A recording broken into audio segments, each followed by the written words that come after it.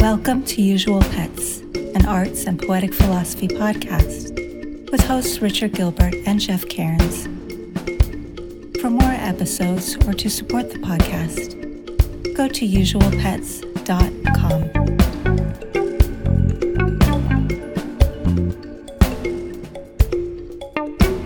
Greetings, listeners. Today we have a special guest with us from across the big pond. John March, an audio and video engineer, producer, artist, composer, musician, who offers a fascinating hour speaking on his career in contemporary music, the zeitgeist of its ins and outs, and the challenge of maintaining a spiritually creative vision from the early 80s to this present moment. As well, he has written The Dharmic Gap, a poem we have scored for our WTF, the wondrous transmogrified filaments for this episode. Check it out, and please enjoy.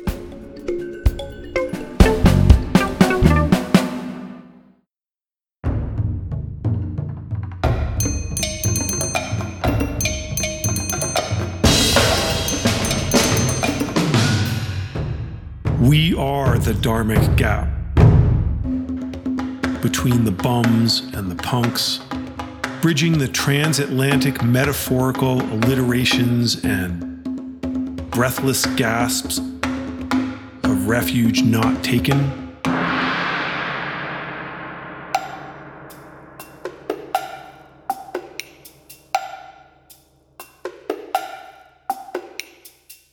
Reimagining the precepts of Tantra distorted, like snow lions painted black as obsidian.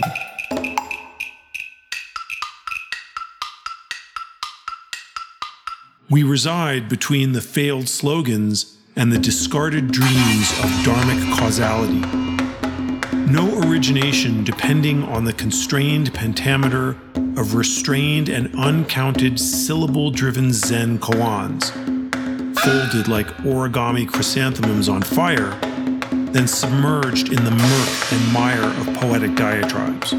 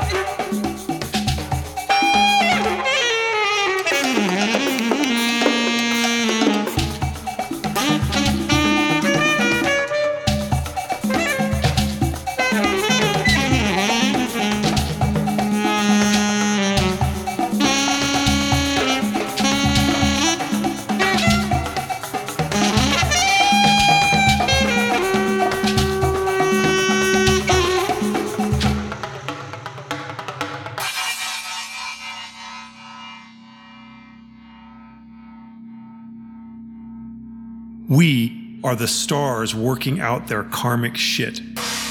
The pubescent, fumbling hands of death, seeking to open the cosmic bra strap of causality and clarification, groping at the breasts of obscured purpose and the elusive dharma dreams of Shambhala.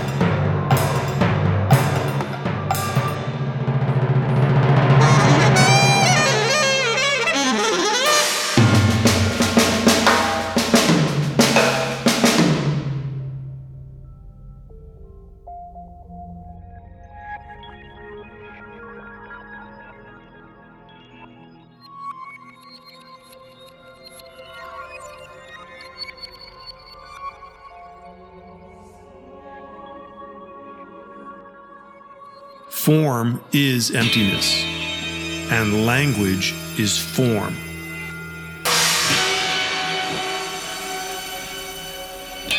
And Shunyata is lost amidst the shuffling spiritual bureaucracy of certainty and proliferation.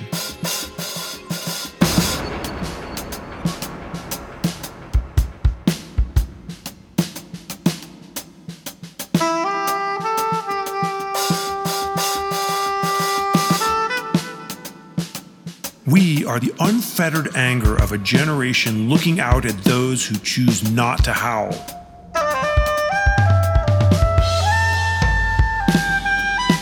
Or to follow the mad ones, or the dreamers. Tuning out the conservative corporate daydreaming hell realm lackeys.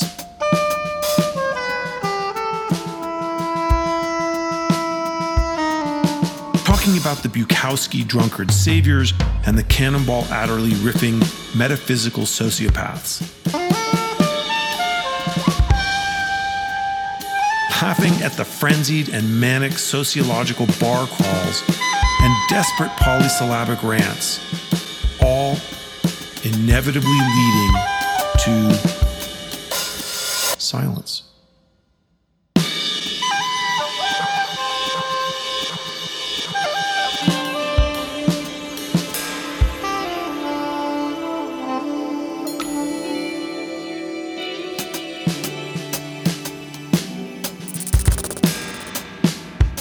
I am the anger and the poetic sense of injustice that hates DJs and DMT and soulless conversations about the wounds we all carry, drowning out the metaphysical uncertainty principle. I am the too loud guitar in the space between words.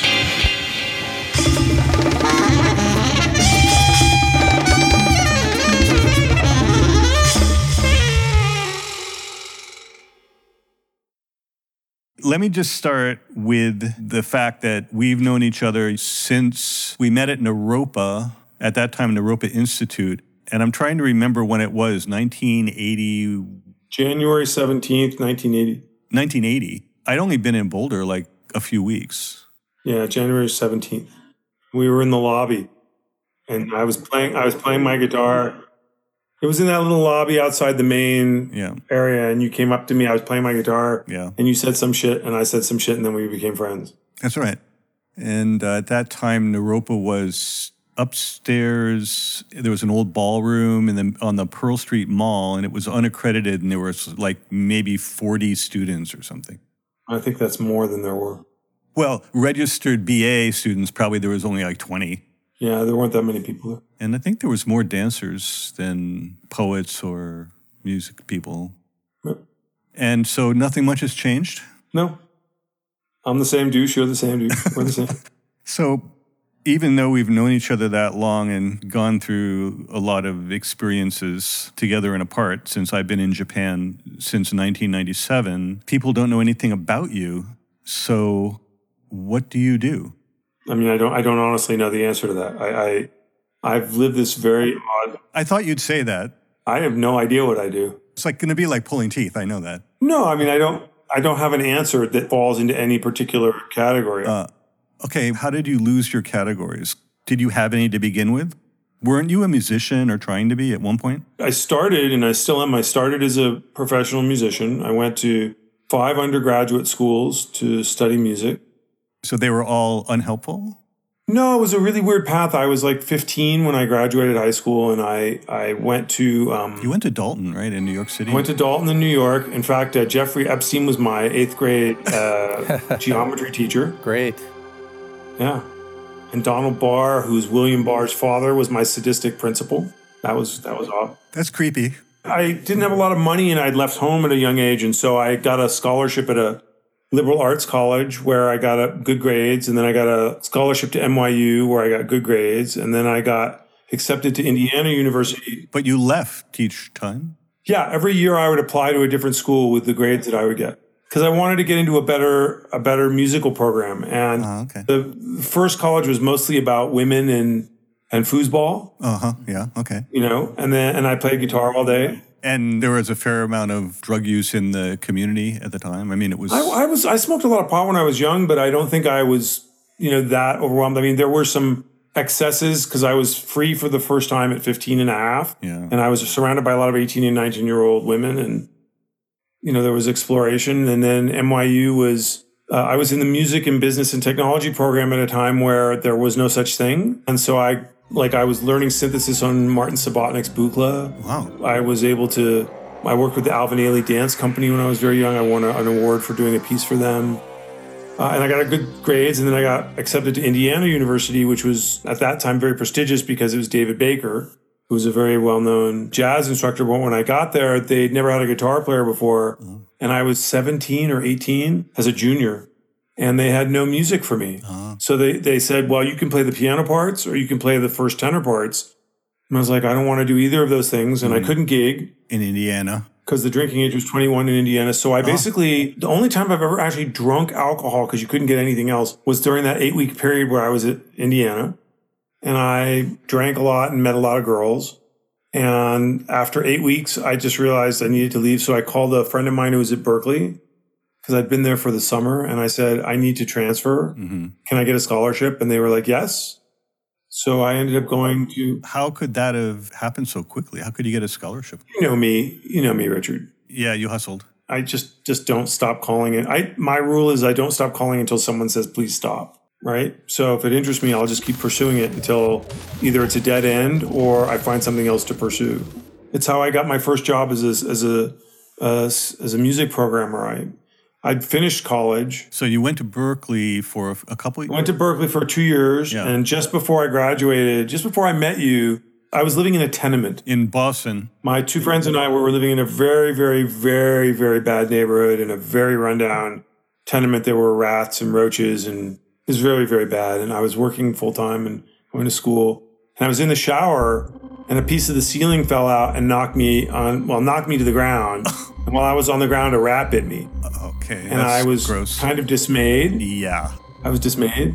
And our mutual friend Janine, who I'd known since nursery school, was at Naropa. And we were talking. She goes, you should come out here. It's really awesome. So the next day I packed up all my stuff and grabbed my guitar and left the apartment and got on a plane and flew out to Boulder. And it was just kind of that sort of fortuitous. And I stayed at the University Inn on Broadway. So it was like the attack of the rat was kind of a signal. It was the attack of the rat is the foundation of my artistic career. The attack of the rat. Well, Boston. I like Boston. I mean, out of that scene, I mean, that was enough, just the way you were living. It wasn't so much Berkeley, maybe necessarily. Yeah, I wasn't really an academic. I was never really particularly interested. And then I just ended up in Naropa. Were you studying like jazz period or more like production at Berkeley? Like, what, or was it too structured? Or, if you had really loved it, you would have probably found a way to stay. I was studying with Mick Goodrick at New England Conservatory a lot privately. And Mick was very well known at that time for working with Gary Burton and teaching Pat Metheny and a bunch of other well-known guys. Wow. I think Mike Stern and a bunch of other like well-knowns. And I studied with Mick for probably 6 months off and on. I'd had a relationship with other well-known guitar teachers, Ted Green, which I had a lifetime relationship with. Yeah. And, I liked certain aspects of being in Boston. I liked the freedom. It's a big city. The subway system, the tram systems were really good. I didn't like where I was living, obviously. But, again, I'm a survivalist. So I just, an urban survivalist. And I just kind of decided that at a certain point that what I was learning wasn't as useful as if I could be out gigging or doing something more vital. I don't know why Boulder sparked to me, but it was like getting out of a big city. John, was there a rich gigging situation in Boston at the time? I was really lucky. I was playing at a place called Riles really regularly. Riles was like one of the two main venues. And I was playing downstairs with a guy named Herman Johnson, and Pat Metheny was playing upstairs. And Herman was this really wonderful, very inspiring sax teacher, very upbeat, probably be in his 70s or 80s now, or he may have passed, I don't know. But I was just lucky to be in his band, and I wasn't particularly good. I wasn't a particularly good guitar player at that point in my life, but I was focused on it, hyper-focused. Right. So I, did that gig, but Boulder just seemed to be like a good escape from like the East Coast, which I'd always lived on, and a big social change. Like I was still part hippie. I'd been a hippie when I was young, and a few days after I arrived in Boulder, I was living in Allen Ginsberg's house. So it was an unusual thing, and I met Richard, and we became fast friends. And one of the probably most important partners of my life was a woman I met at Naropa. So I spent a lot of time in that focus. And not long after I graduated from Naropa, I kind of became involved in other aspects of music and production. And I think my sense of diversification came at a weird moment in my life where some like high level auditions came up and I didn't get them. And my father, who was a long-term freelance artist, said to me, you should really diversify. You should know how to do more things, especially technical. Mm-hmm. So I became a synclavier programmer, which at that time was pretty cutting edge. And I did that by saying, I walked into their offices one day and I said, I want to buy a set of manuals, which was... I remember them. And they were really expensive at the time. It was $600, like a set of Encyclopedia Britannica. Yeah, and that was a lot. It was a lot for me. And they said, why do you want this? The machines cost $1 million. And I said, I just want to learn how to do it, so maybe I can do it. And they laughed. And I went home and I didn't sleep for 2 weeks. I remember that. And I memorized the manuals. And I went back to them and I said, I've memorized the manuals. I'd like to hire one of your product specialists at night after his shift to teach me 2 or 3 times a week so I can learn how to use the machine. And I had drawn out the keyboard on a piece of paper so that I could practice. And they laughed again. And then I trained with Greg Laporta, who's still a friend of mine. And 3 weeks later, I was a synclavier programmer at the record plant in New York. Could you explain briefly, for probably most of the people listening don't know what a synclavier was, or they still are a few around? You can buy them, but I wouldn't. But yes. I mean, it's now old tech in a sense, but it was a brilliant concept, wedding technology with the ability to create original composition, I think. I mean, it's probably in some ways more mentally or cognitively expansive as a platform than a lot of new stuff. Yeah. Oh, I mean, I still think it's better in many ways than most of the stuff that's out. Could you talk about that a little bit? Like, what you have the experience that very few people have. So, the synclavier was originally a science project by these 2 guys at Dartmouth, and it was an exercise in form and function. They were working with practical applications of Nyquist theorem, which was the idea of Nyquist theorem is this physics postulate that says if you can take an accurate picture of every frequency from 0 to whatever the threshold of hearing is on both sides of the wave. I don't know how you would describe that, but... Yeah, positive and negative side. If you can take an accurate picture, you could actually create a digital model of that sound. So digital sampling was Nyquist proposed this back in the 40s, I think.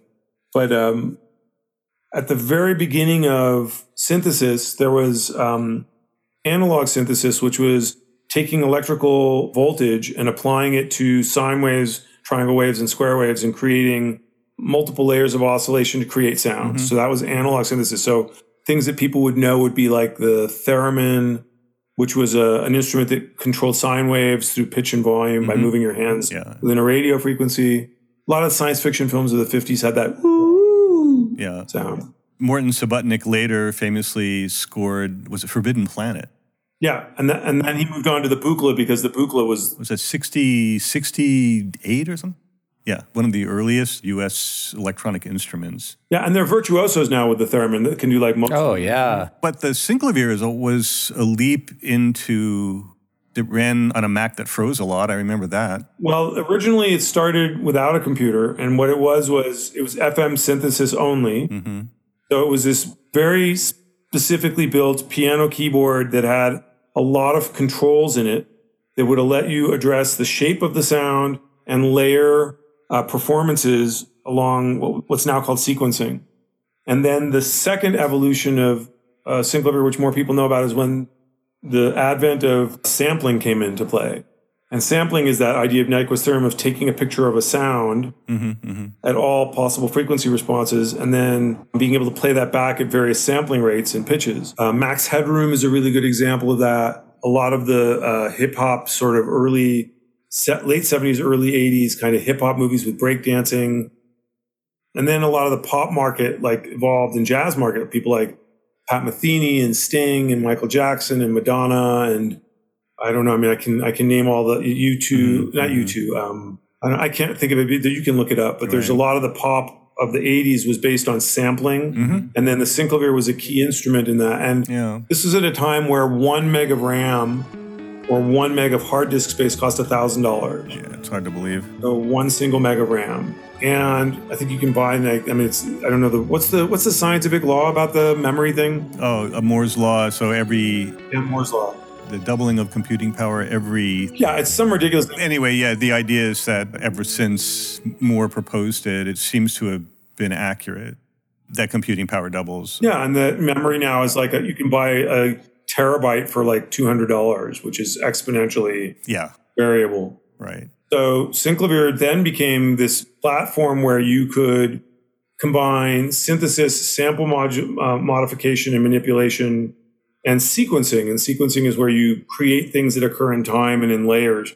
And the Synclavier keyboard could have multiple layers happening at the same time. I think it was 4 layers. Yeah, 4 layers. And it was just this very complex piece of technology that you had to understand, like a lot of layers of software, but it was sort of the forefront of what we understand how music production works now. Mm-hmm. And there were other competitive companies, the Fairlight, which was not particularly interesting to me. And then there were a couple others that followed that didn't. And then Pro Tools, and then the advent of Pro Tools and Logic, and now Ableton, right. and, you know, what's the one on Apple that everybody uses? Not Band in a Box, but GarageBand. GarageBand, yeah. But it's that kind of thing was based on everything that was starting Synclavier. And Synclavier basically folded because it was just excessively expensive. I owned, I think, 4 of them over a 10 or 15 year period. And it took me to some really amazing places. I mean, Richard was in a number of them. Yeah. I have my own room at Westlake Audio, which is the studio where Michael Jackson worked. And I got to meet a lot of neat people. So you went to the record plant. I remember you were kind of how would you call it? Like assisting and learning and assisting, and then stepped up. I mean, at some point you were able to do production. Well, I had mentors. Yes. So the first guy I worked for was a guy named Hans Tobiasen, who became a very big television producer. He did a lot of Sci-Fi Channel stuff. And then I got very lucky and ended up working with a guy named Bruce Nazarian for probably 10 years. Yeah. Bruce was the original guitar player in Brownsville Station. And he was also an autodidact. I mean, he had perfect pitch. He had photographic memory. He was an amazing musician and a technologist. He literally wrote the book on DVD authoring for Apple Encoding, and just technology and music and art and science. And this is a guy who taught himself to speak Portuguese in 2 weeks because he wanted to impress a girl. You know? Nicknamed the Gnome. The Gnome, yes. Very, very amazing individual. He passed away a while ago now. I think about 10 years ago, 10 years ago. I remember that hit you pretty hard, actually. Yeah, we had a very strong senpai. Senpai Kohai, yeah. Senpai Kohai. He was my senpai. He was my senpai? Yeah, he was your senpai. My senpai, I was his Kohai, even when we were equals. When we were equals within our field, he was always my senpai. That's very Japanese, yeah. How did you get to LA from the record plant in New York? So, I mean, you were in New York for not that long, a year? I think 4 or 5 years. I was there, and then my father passed, and I came out to take care of him. And while I was out in Los Angeles, some opportunities, the thing about Westlake Audio came up as an opportunity to have my own room, basically at one of the most prestigious studios in the world. And was that due to your expertise on the Synclavier, and they needed what you could offer? Sort of. I was partnered with a guy out of Chicago, and we bought my first system together. The owner of Westlake Audio, who's still a very good friend of mine, and I struck a deal where I would bring in clients, and one of them was Michael. Michael Jackson would come and work. We did a lot of... I'm still not really allowed to talk about what I did, but we did a lot of work with him in the room. And then I had other clients, and I was there for about a year and a half, I would say. We recorded 2 of my poetic pieces there at Westlake. Yeah, we recorded in Studio D. Which was super exciting. It was like a very prestigious room. That room was... Yeah. That room was the one where a lot of the Dangerous record was recorded. That was awesome. You were a hard and fair taskmaster. I like the way you work. You're tough. You're tough. I don't think you said that at the time. But. No, probably because I was too nervous. But we're in LA and we're talking about world-class studios. I'd like to mention that I sat in on some of those sessions, listening to the producer and how abusive. I mean, I don't think I ever actually met a non-abusive producer. That's fair for me to say as an independent person. They're pretty, like in LA, in that environment, they're so demanding. If you can't produce almost immediately what they ask you for in terms of playing, like you're out. I mean, there's just they'll try someone else. Like, I'll play it with a little more heavy metal edge, or can you just, I don't like the way you did blah, blah, blah. Can you do that? And you could pretty much take You would sight read, and I was not temperamentally suited to the session scene. this is just bringing me to this point that has always somewhat amazed me about the difficulty of this commercial music business, which is how can you be artistically creative, but also in this environment of extreme pressure and hustle? Well, I was better at it as a synclavier programmer than I was as a guitar player, for sure. You know, I was not. I mean, as a creative, I did better as a band leader and an arranger than I did as a session musician. I know a lot of the session musicians in LA. You know, they have a certain personality and a certain skill set. I don't do well. The only person I did well with who was, and I wouldn't use the word abusive because he cared a lot about me, was Bruce. Bruce was an exception. Bruce was unbelievably demanding and hard as a senpai. Yeah. Wait, which one is the upper one? The upper one. Got it. Senpai. Senpai. He was unbelievably demanding, but it was because his expectation was that I would be on my own at some point, and he wanted me to not ever feel that I couldn't solve the problem. And so he would make me, it was almost like he wanted me to make mistakes because as a mentor, he wanted me to find my way out. Even though 25 years later, I'd still call him when I would get stuck and we would talk. Wow. But it was more as equals at that point. But when I was training with him, especially if I was on the clock and making money, he was brutal. I found myself going back and forth on that because I've trained people recently, 2 young millennials. One of them did not make it past muster and ended up having a lot of difficulty working with me because he didn't want to assume the co-high position. And I don't mean that in any weird way, but he didn't want to, he didn't want to take direction. And the other one was completely willing. And now we work together. And I have a good working relationship with him. And I think that there's a lot to be said for that style of rigid, not abuse, but strict sense. If there's a sense behind it that that person wants you to succeed. Like they're actually honoring something in you. Yeah, the real mentor role. It's not abusive in terms of like, I don't care about you. No, if he was being cruel to me as just cruel, I would have left. I remember a number of producers who really, really were very hostile, demanding, hostile, like... Oh, I had a horrific session.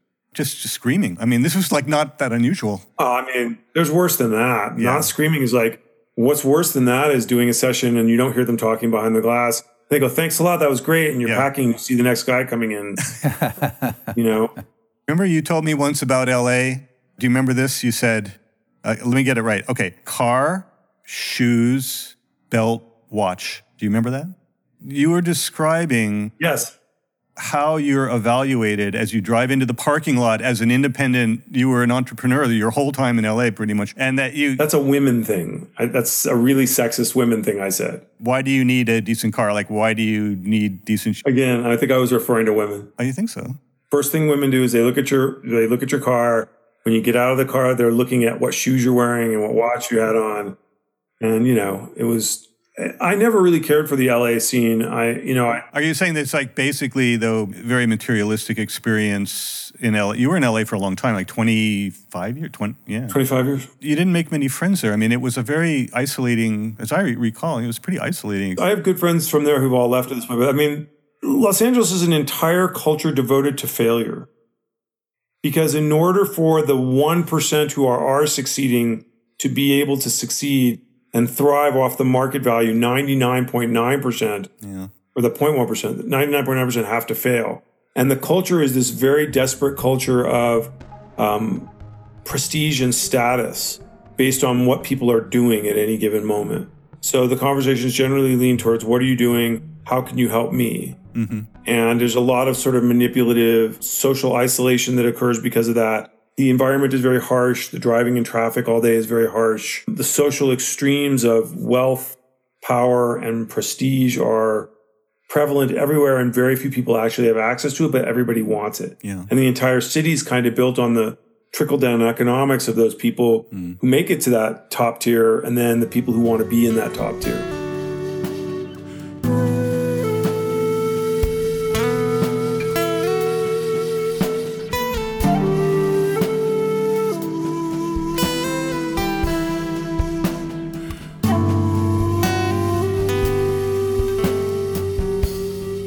I never was really, I mean, you know me well enough to know I'm not really, that's just not my thing. I mean, I like earning money and I like being comfortable. But Do you think that is good advice for someone trying to do something in the music business? Hustle? there is no music business. Not anymore, right? Yeah, there is no music business. How do you mean no? Except for super celebrities or... John, you mentioned that there's no music business. I realize that's probably a relative statement, looking back on what you've gone through and where you are now. But there's obviously a music business of sorts in that music's being made and produced. And I was wondering if you could touch on what has been lost in that whole process since, the 1980s when you got into it to now, and possibly what's been gained in it too. I mean, first of all, the construct of the music business is only about 120 years old. Yeah. I mean, yes, there was certain kinds of livelihood and structure prior to the 19th century, early 20th century, but it was pretty far and few between. I mean, it wasn't something that was really thought of as a real career. Mm-hmm. Yes, you can see some of the mythologies of like the Mozarts and the Beethovens and the Mahlers and the Tchaikovskys and some of that evolution into the 20th century.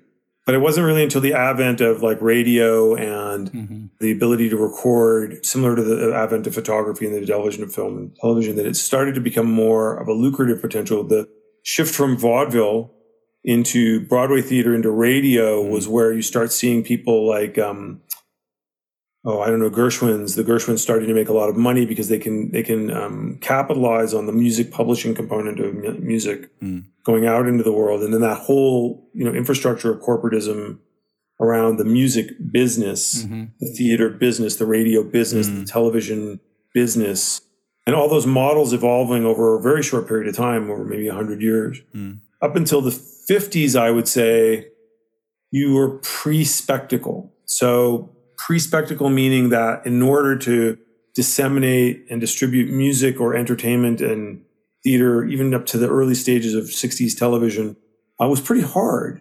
I mean, it wasn't something that was very, radio was still very popular, television in its infancy.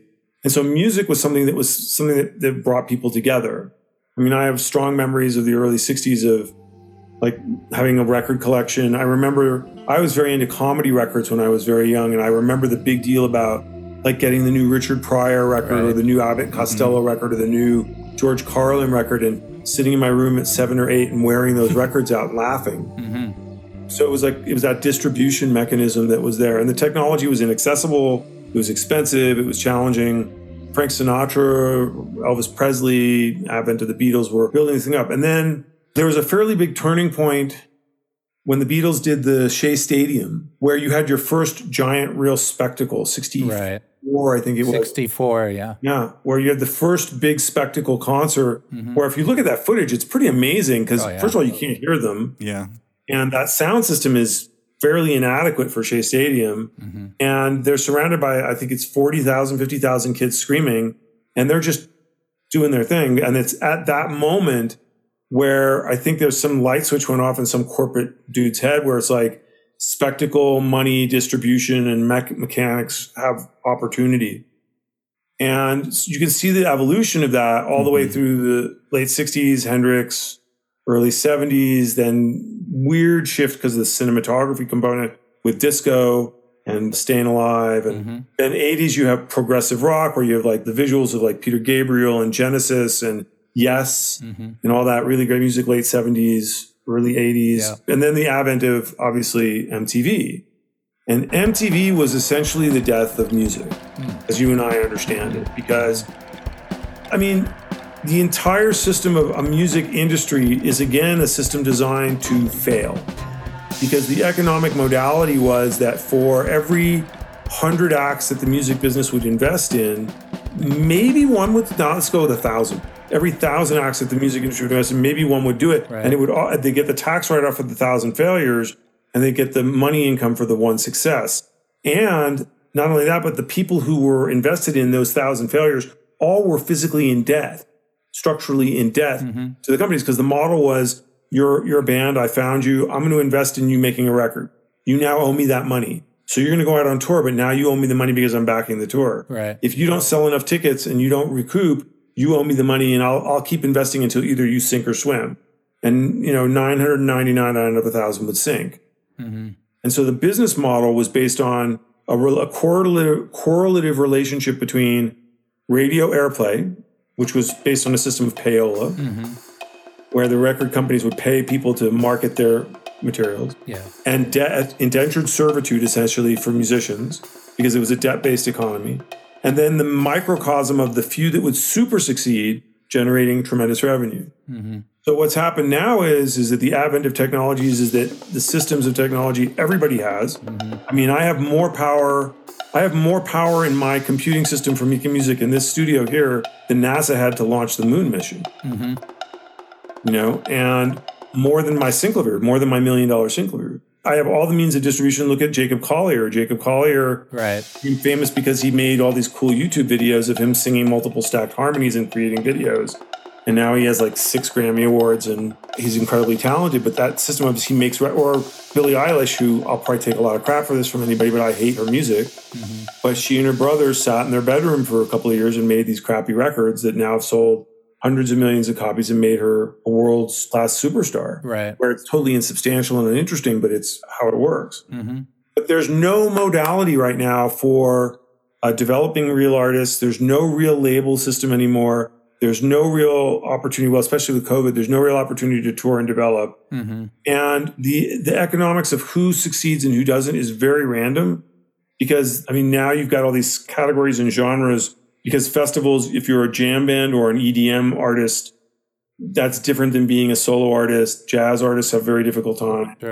And the genre thing makes it very difficult to market and sell. So the business is now basically how can you hustle and how can you survive at the most bare bones level.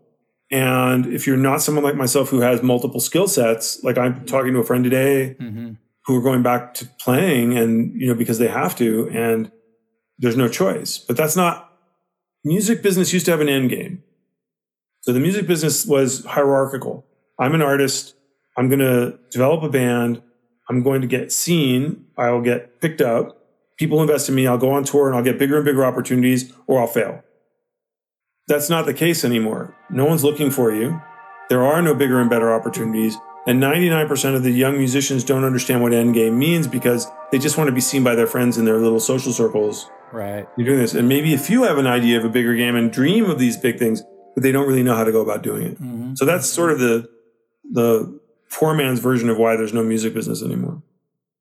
When you say diversify, as you said, something that actually your father recommended when you were just opening your eyes to the scene, and now you just mentioned that again, and I'm wondering what it means within the fields that you work in, because I think you're multidisciplinary now, and all, you know, you're into all sorts of production, management. I'm not sure all the things that you are doing. It seems like neither am I. Weren't you doing festival production, big festival production? I was producing a festival, and then I was also helping to produce large live stream. I don't know. My skill sets are weird. So I have a lot of production technology skill sets in music, post, recording, film, post-production, television, sound design, editorial, all the sort of technologies of music and audio and sound. I have a lot of background as an engineer and as a production person. And then I have a reasonably skilled video editor in Premiere and in Final Cut. And I have some skill in that. I'm a decent producer for film and video. Didn't you recently mix, I don't know if you produced, but you mixed Mike Stern? Yeah. I've been working on a second record with him now and an artist in Colorado named Bob Schlesinger, a pianist. And I mixed and produced the CD for them. And then just recently 3 films of the making of with him and Mike. And then we're starting on the second record right about now. It's more of a more epic sort of jazz thing. And yeah, that's been a great project. I like working on those materials. Mike is a very, very interesting and creative musician. He's working with, it was with Eddie Gomez, who was Bill Evans' bass player, and Billy Drummond, who's a really great New York jazz drummer, and Bob Schlesinger, who's a Colorado pianist and arranger and player. Really good musicians. But that's just one thing. I do lots of dorky stuff. I did music for cows recently. There was a film that was about... You did? Okay, could you explain that? Yeah, I got called to do the original music for a documentary. Do you have a PA system in the feed lot? No. It was a film about cows. Not for cows. Yeah, it was not for cows. It was a film about cows. Well, that might be. Apparently, cows like music. Apparently they do. Jeff, I want to check in with Jeff. Was that answer your question? Yes, it did. Well, I was kind of wondering whether there was a positive side to any of the evolution of the, music production business, probably, if any. Well, I mean, on some levels, Carl Jung said that as the size of the group gets larger, the average of the IQ drops in proportion. Right. And as the advent of global dissemination and technology has increased, you can see it in music. Like, you don't see Joni Mitchell music coming out anymore. Yeah, right. People writing at that level of intellect. And I mean, maybe Jacob Collier musically, but not lyrically or interestingly. Right. And, Snarky Puppy maybe instrumentally. There are little exceptions, little tiny pockets. But in general, you have people who are able to think in 2 and 4 bar loops and not play their instruments very well. And, when I was coming up, you had to be able to actually play. Yeah. Play the instrument. Upside, to be honest, I think it's a very painful situation for younger musicians because the opportunity to play and be seen and be heard, which, it's funny, you can see it actually in this sort of global modality of when you look at YouTube and look at what's happening for musicians. For example, if as a guitar player, I'm always looking and listening to guitar players. There's this new phenomenon where you'll see a video and the crop is from just below the chin to just above the waist, and you're only seeing the guitar in the person's hands. Oh. And they're playing whatever it is that they're playing. Maybe 1 out of 10,000 is interesting and good, but there's a quality of desperate need to connect. Yeah. Be seen, be heard, and be related to. I think if you're looking at music from 2 different angles, music is a business because there can be small livelihood and opportunity, but also music is something that touches on the ineffable components of neurolinguistics. You've got a language-based system that can move people energetically, emotionally, psychologically. It can be profoundly disturbing. You can be watching a film and you can have the same scene in a movie with 3 different styles of music and it'll affect you completely differently each way. There's a depth to that. That's been shut aside. That level of wanting to connect to music for a sense of profundity is gone, I believe, entirely, almost entirely. That's freaky. Now, there are some jazz musicians who are pursuing profundity, but they're not really reaching a large audience. Whether that matters or not, I don't know. I mean, there are people looking for profundity and people who are listening for profundity, but it's not the mass audience. If you're talking about the music business, and now I'm doing finger quotes, music business is a system of acquisition of material wealth through the distribution and dissemination of a diluted art form. Diluted.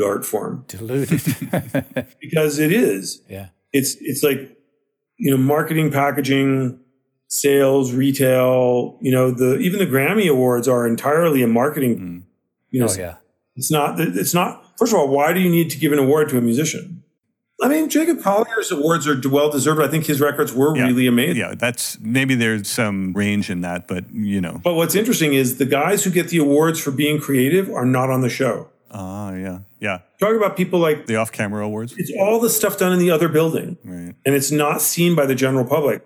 The only thing that's seen by the general public are the huge multi-million record Billie Eilish's and Lady Gaga's and the people who are selling huge commercial success. And the reason it's existing is to sell more of their records. Right. Yeah. And it gives them a stamp of credibility within the sort of commercial artistic community. But the rest of I have friends who've won, Grammy Awards, but you never see them on television. You never... for editing or for posts or for, those kind of things? Well, no.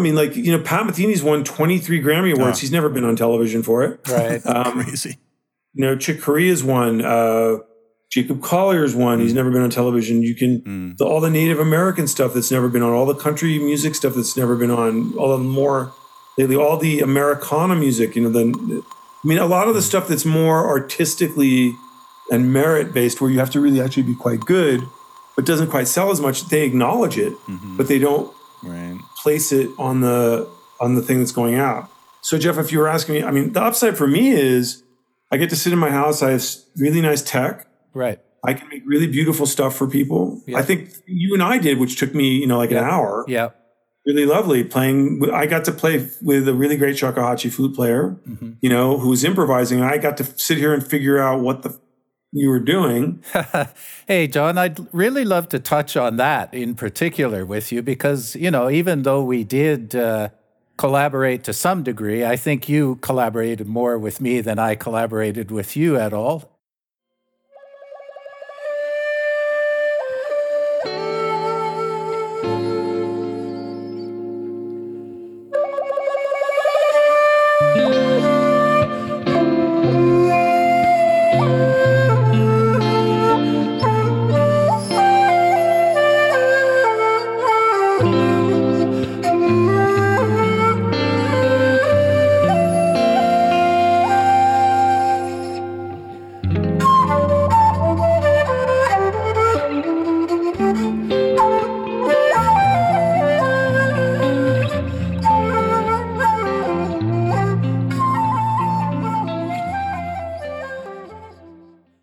Having never actually talked to you since that point, I do want to say that what you did was fantastic. It was phenomenal. And you really dug into my intentions, I felt, with what I sent to you. So I'd like to know a little bit about the process that you went through. Was it just strictly listening to a section and then figuring out where I was going in terms of harmonic relationship and then spicing that up yourself as you felt fit? Or how did you approach that? Trying to remember. Yeah, it was a while ago. My remembrance is it was about a 10-minute piece, right? Somewhere in that, right? Close to that, yeah. Yeah. Well, I don't really do a lot. I listened to what you were playing. I understood what the harmonic and melodic center was. Right. I think I listened to it just maybe once or twice, and then I picked up a guitar. And I know enough about harmony and melody that I could create sequences of tension and release. Yep. And the way you were arcing melodically, I don't remember a lot of sense of time. I think it was very loose. Yeah, it was fairly loose. Yeah. Yeah. But I was able to impose a little bit of time in different spots, and I was able to impose. So most in my ears at this point, harmony is about stability, instability, tension and release, and movement towards or away. When I was playing, my remembrance is I just did mostly accompaniment. I don't remember a lot of melodic interaction. I was just trying to support a narrative arc of what you were doing as a melodic improviser, and then create some places of tension and release, stability and instability, motion towards or away. Right. Well, one of the things that stuck out to me, and there's no point in me saying it was this part in the piece, but it was where I melodically made a key change, and you preceded that exactly. So, and I'm not sure how you anticipated that, because it was not really a logical key change. There are no logical keys. Well, in the sense that, shakuhachi is a very limited instrument, at least on the surface. And the key change that I made was really quite outside of its physical limitations. But do you remember what keys it was? No, I don't at all. But at any rate, the thing that really impressed me is you came in with a chord just prior to the key change that was exactly that key change. And I thought, well, wait a minute, maybe he listened to it first and then decided to precede that in that way, or, it just may have been your gift and the flow you were in at the moment. How about I just got lucky? Well, that too. It's a big part of it, I guess. Yeah. I don't know. Any melody note works with every chord. Yeah. I know. I could have chosen to be much more unstable. I could have chosen to be much more extended. I had to listen to the style of what you were doing. And I chose a more stable platform as I remember it. I could have taken it very, very complex, and it didn't feel like that was really congruent with what you were doing. I don't remember taking more than one or two passes at going through it. Okay. And I remember I just was improvising against what you were doing. Well, that's fabulous, really. Try and get to make what you sounded as beautiful as possible within that time frame. Right. Even if I'd had 3 months to sit with it, I could have probably taken it completely apart and make it something. that kind of stuff is the upside of these kind of environments now, Right. where, like you guys have a studio in Richard's house and Yep. you make a podcast because you feel like it. And, Yep. and about as many people will listen to this podcast as my last record. Yeah, maybe. Actually, I think we're going to go with Music for Cows. yeah. That could be that might be the title of this one? This one, yeah. Yeah, Music Music for for Cows. Cows. Yeah. I can live with that. Okay. So But how about ineffable music for cows? ineffable. Music. Ineffable music for cows. I Okay. think music is always ineffable for cows. I think it's funny, that word has been stuck in my head for a while because it's a word in the English language which means something you can't talk about. Right. It's like a word that actually points to something. You can't put language to it. Yeah, but it's a word It- that we had to come up with. It's like the Eskimos with like 80,000 words for snow. We actually had to come up with a word that says, yeah, like Frank Zappa said that talking about music is like dancing about architecture. Right. Yeah. You can't. That's why this podcast makes very little sense.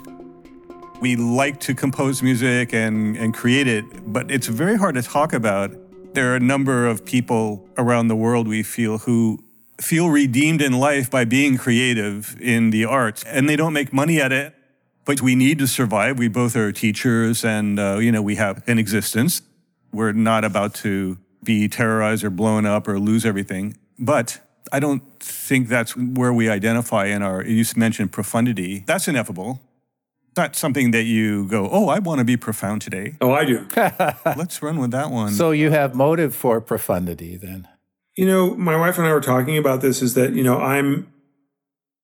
even during the pandemic, I've written a lot of music. I've done a lot of original sourcing. I've produced, I think, something like 15 films. I write articles for magazines. I teach a Saturday international group of guitar players on how to work with Ted Green's materials. I'm constantly, like tonight in Italy, is it over yet? Yeah, in Italy, a group of musicians recorded a waltz that I wrote. Traditional Manouche, Django style, gypsy jazz guys. I don't play that style particularly well, but a friend of mine who's very good at it does. And I'd written this waltz in the sort of Django Reinhardt style. And I really wanted to hear it. And I wanted to give it to my wife as a Mother's Day. It didn't work out, but they recorded it. They videoed it and recorded it. And it's like, that's something I spent like a week or two on. And I have other artist friends that I collaborate with. I'm on a couple of records I'm playing on right now. And I'm constantly trying to create stuff because I get bored really easily. And me sitting around being bored is not, Richard knows me well enough to know that's not a particularly good choice. It's not a good choice for me. So, I think, and that's not about profundity as much as it is I like to make beautiful things. Listen, Jeff, I don't know you particularly well, but Richard is the hardest working person I've ever known in my life. I've never known anybody in my life more applied to the disciplines of being, an autodidact or even just educated in so many realms. Richard and I always joke with each other that we are fonts of useless information, because we know all this. Richard and I had a 6-year argument about whether there was such a thing as a tidal river. Yeah. It never really resolved. I've come to accept that there are tides within the estuaries of a river. Right. I've come to accept that as a compromise point. That was I don't took 20 agree years. that the tide goes all the way up the river to the source. And I believe that's sort of like Zeno's paradox. Yes. Right? Yes. So yes, but in a way, it's almost like a flow versus sampling kind of metaphor. No, there's a logic. Richard's logic is that the tide is, if the oceanic tides are affecting the estuary, then there's a tidal interaction with how the river ebbs and flows in terms of its height. Tidal river. And my logic is that a river is created by melt off from a source that increases in strength or size or whatever to form tributaries into an estuary that goes out to sea. So the directionality is from source to sea. So I don't recognize the influence of sea to source because it doesn't reach the source. So I don't believe that the river is tidal.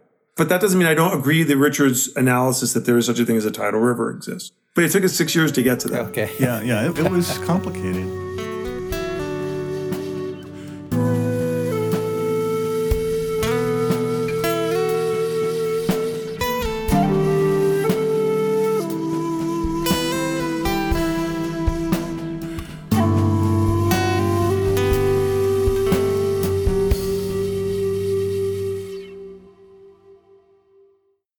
in the poem that you wrote, this is right at the end where you wrote, "And soulless conversations about the wounds we all carry, drowning out the Durkheim uncertainty principle." Well, I did change that, so I don't know if that's. I changed it in the. Oh, did you? In the new one I said I changed it to metaphysical uncertainty principles.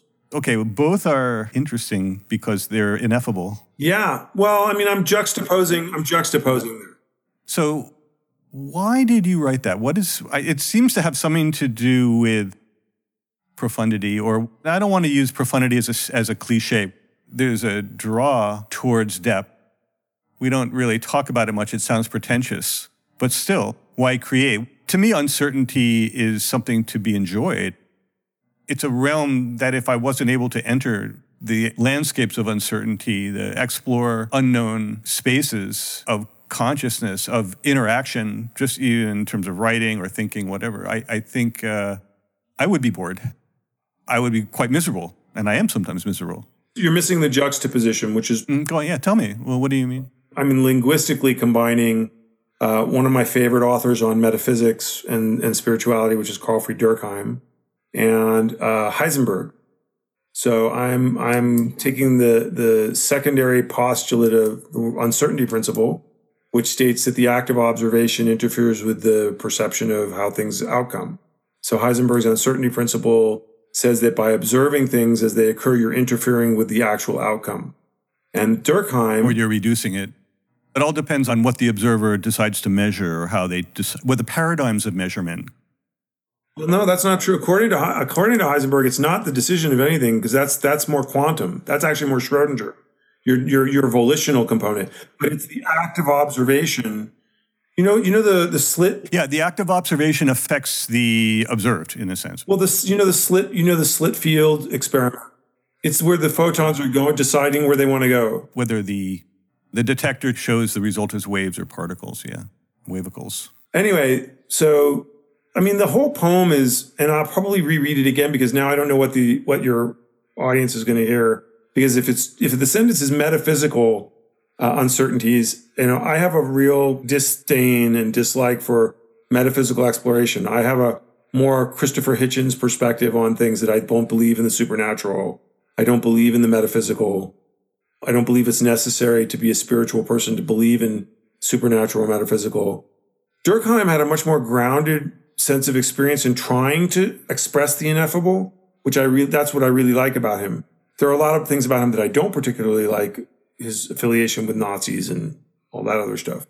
But his writing, his skillfulness in writing very complex language, there's a very famous, The Way of Transformation is probably the most famous quote of what he's trying to point to, and that's I can't do it by memory. But the opening is something like, those who are really along the way will not, as a resolution point, will not turn to a friend for comfort, but will rather diligently seek out someone who will faithfully and inexorably help them to pass through whatever it is that they're experiencing. And I'm definitely paraphrasing here. But he's looking at, not looking at comfort or settling, but more looking for that Sangha component of pushing through to get to a place where it's non-conditional.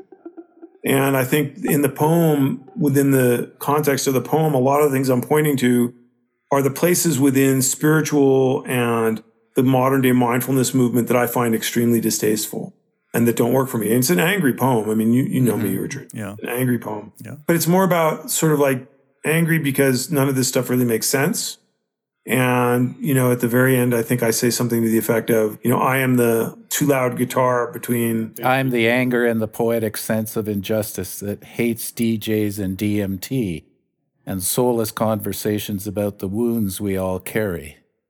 And the last line is, I am the too loud guitar in the space between words. But I've always been described as somewhat intense.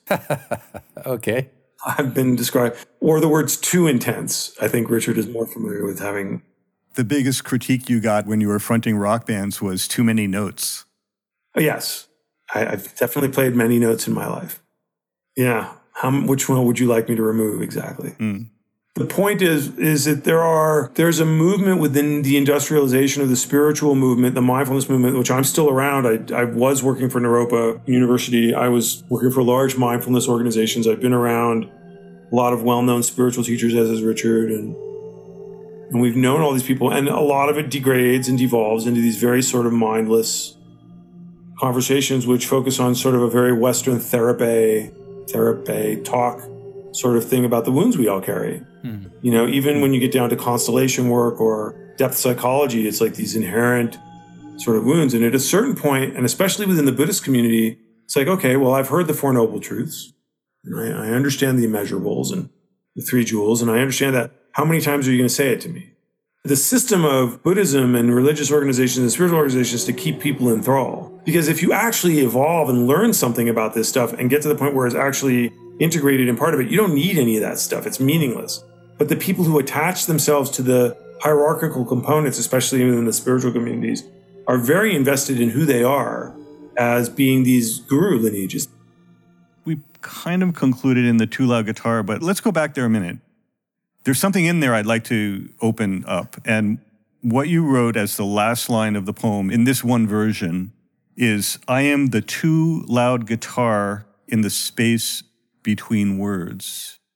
The too loud part is interesting. And also this, the space between words, you could say, well, that's music in a way, or that's what music does. But the too loud guitar is interesting because it's like an irritant, or it's not pleasant there, but you're kind of like, waving a flag for something. Well, I mean, you're hearing something, but I mean, there's a specific thought process to that, which is I've played in a million bars where people are all talking while you're playing. Right. And then they come up to you after the end and go, man, you were really loud.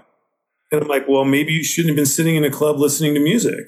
I mean, if you go to a club, and I mean, in the old days, and that's not saying that I don't have a sense of dynamic range or, appropriate volume, but I mean, it's interesting. There are patterns in our culture of who's allowed to do what, and they're pretty random.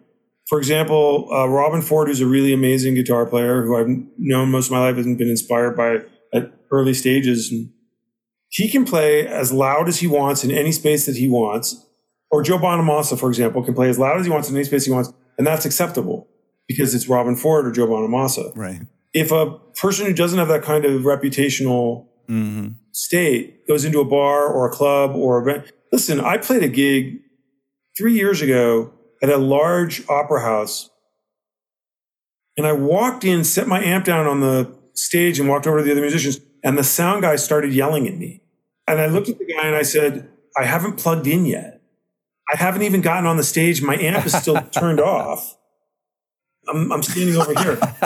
He'd had a very loud band the night before. What was he talking about?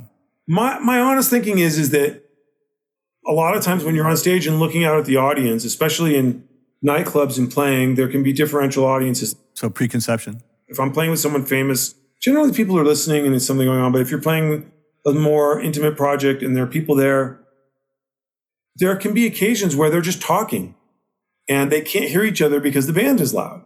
And inevitably, the band is loud not because the drummer's hitting so hard that you have to play at a certain volume to match him, because they think the guitar players are loud or they're sitting in front of my amp or whatever. And so my image at the end was, well, too fucking bad. I'm the too loud guitar between, words. I am the too loud guitar in the space between words, between the bums and the punks, bridging the transatlantic metaphorical alliterations and breathless gaps of refuge not taken, and reimagining the precepts of Tantra distorted like snow lions painted black as obsidian. And what's funny is Richard's not quite remembering, but Richard came to Boulder and did a poetry reading where we did a jam together.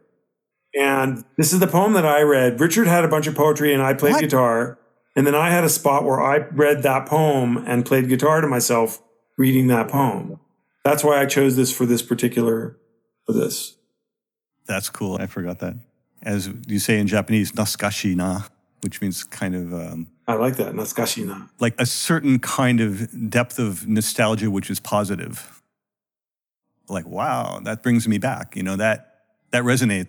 I can remember something that was like a golden aura of a certain time when actually we were able to hang around in public and have poetry readings with music to a kind of appreciative audience of outlying artists. Why did you say we are the unfettered anger of a generation looking out at those who choose not to howl or to follow the mad ones or the dreamers? Well, because you and I were Kerouac disciples, essentially. I mean, you and I actually were the guys who followed the mad ones, the dreamers. That's the Kerouac quote. Yeah, well, got us to Naropa. Right. But that's the thing is like, you and I were friends with Allen Ginsberg. And we, I have a very distinct memory of Allen. When I was living with Allen, I was not the healthiest person. I was smoking, I was smoking 2 or 3 packs a day. I was drinking a bit. I was not eating very well. Yeah. And Allen came to a gig I was at, and I was playing with a band on a stage at the Blue Note. Blue Note in Boulder. And Allen walked on stage with walked on stage with a pizza and wouldn't leave until I'd eaten some of the pizza. Yeah, he was like that. Yeah. And it was like, we were... Like a mom, like a good mom. Yes. He was watching out for me. And we were around, Bukowski and Ferlinghetti and... Corso. Well, yeah, that's a whole other thing. Yeah. And I liked Ferlinghetti, actually. I always liked the dinner conversations. He was really interesting. And what was the guy, the junkie guy? Burroughs. Burroughs. I loved him. Yeah. I never could tell if he was high or not, but he was really, cut out the junkie guy thing. But he was well known. Yeah. Yeah. Burroughs was really interesting to talk to. And I was 21 years old. And you and I were at a very amazing juncture in culture and spirituality and confluence of, Boulder was a mecca at that point in time. And we are the unfettered anger of, because it's turned into this nothingness. Milquetoast, a kind of milquetoast influencer. Yeah, metaphysics is like the reigning power of language and discourse. And, I have no problem with inclusivity or, equality or those things. But, there is a sharp edge to the razor's edge. And we walked it in very challenging times. Maybe not as challenging as in this moment. We're in a very dark period. Maybe I'm taking liberty or using the royal we when I say I am part of the unfettered anger. I am angry. I don't agree with apathy. I have a 28-year-old son who's not apathetic. And so I can see it's possible that you can be engaged in the world with a sense of, political and social methodology and ideology. And I don't like how the world is moving right now, and divisive rhetoric and unsubstantiated senses of partisanship that have no real meaning. And so I am the unfettered anger about people choosing not to howl, choosing not to explore the edge and to diminish those of us who are. Like to marginalize and diminish anybody who's willing to risk, who's willing to, create for the sake of creating and transform the world and show people a different view of the world. That has value. And to not see that is I think, the great failing of the social construct, of the social contract and the social construct. Everybody's so immersed in either survival or acquisition of material wealth that they've lost sight of the fact that we're all on this tiny blue dot and we're going to be dead soon. Or group ideology following. There's, that's the critical theory crowd of the woke institutions that have sprung up in the last 5 or 6 years. Well, I think it's still young. It's angry in a different way. It's angry like, what have you done to me? And where's mine? And well, I think that, again, that's part of the wounds. The culture is wounded. The global culture is wounded. And you and I have arguments about whether there's such a thing as global culture. But I think at this point, there's a global culture because there's a mimetic, I don't know if that's a real word, but a mimetic, transponder that basically, circumnavigates the globe fairly quickly. And so we're constantly evolving perspective. You had the political agenda, the social agenda. I mean, if you look at how fast just the pandemic spread, it's a kind of real metaphor. Yeah. And it's very, if you think 1917, it was a similar pattern and they didn't have global travel like we do now. And it was a similar distribution and timeline pattern, a little bit slower, but similar in the dispersal. It's the same with ideas and memes and culture now. And it's a very aggressive mentality. It's like not particularly fostering a connectivity or humane practices. Yeah. It's the ironic paradox of this amazing technology, social platforms, and you have millions of dollars worth of, going back to the 80s, you have millions of dollars worth of software and hardware at your fingertips for very little money relatively, and can do amazing things. And yet, sort of what it's gotten turned into is viral superficiality. And that's the name of this episode. Viral superficiality. Yeah. Music for cows. Viral, okay. Music for cows, viral superficiality. That's sort of a cut on cows. I don't know. I have to say in this conversation, because again, we've been friends 41 years, Richard, you and I are so much quicker to just jump on each other's. Yeah. We have differences of views, but we're both erudite in our own ways. Yeah. And it's a nice opportunity to hear you wax both poetic and prosaic about how you're experiencing things right now, creatively, and in terms of the music business too, which is really fascinating. And in terms of Artful Life, which is what we're trying to approach here, that general topic. God, that sounds like a gang slogan. Art for life. Yeah. Art for life, man. Artful life. Artful life. Not art for life. Like a teardrop on my cheek. Right. Art for life. That's a good place to end. That's a good place to end. Yeah. Peace out. Yeah. I like it. Hey, thanks, John. No problem, Jeff. Great to meet you, man. If you enjoyed this podcast, please subscribe to Usual Pets on your favorite podcasting platform. You can also leave a comment at usualpets.com.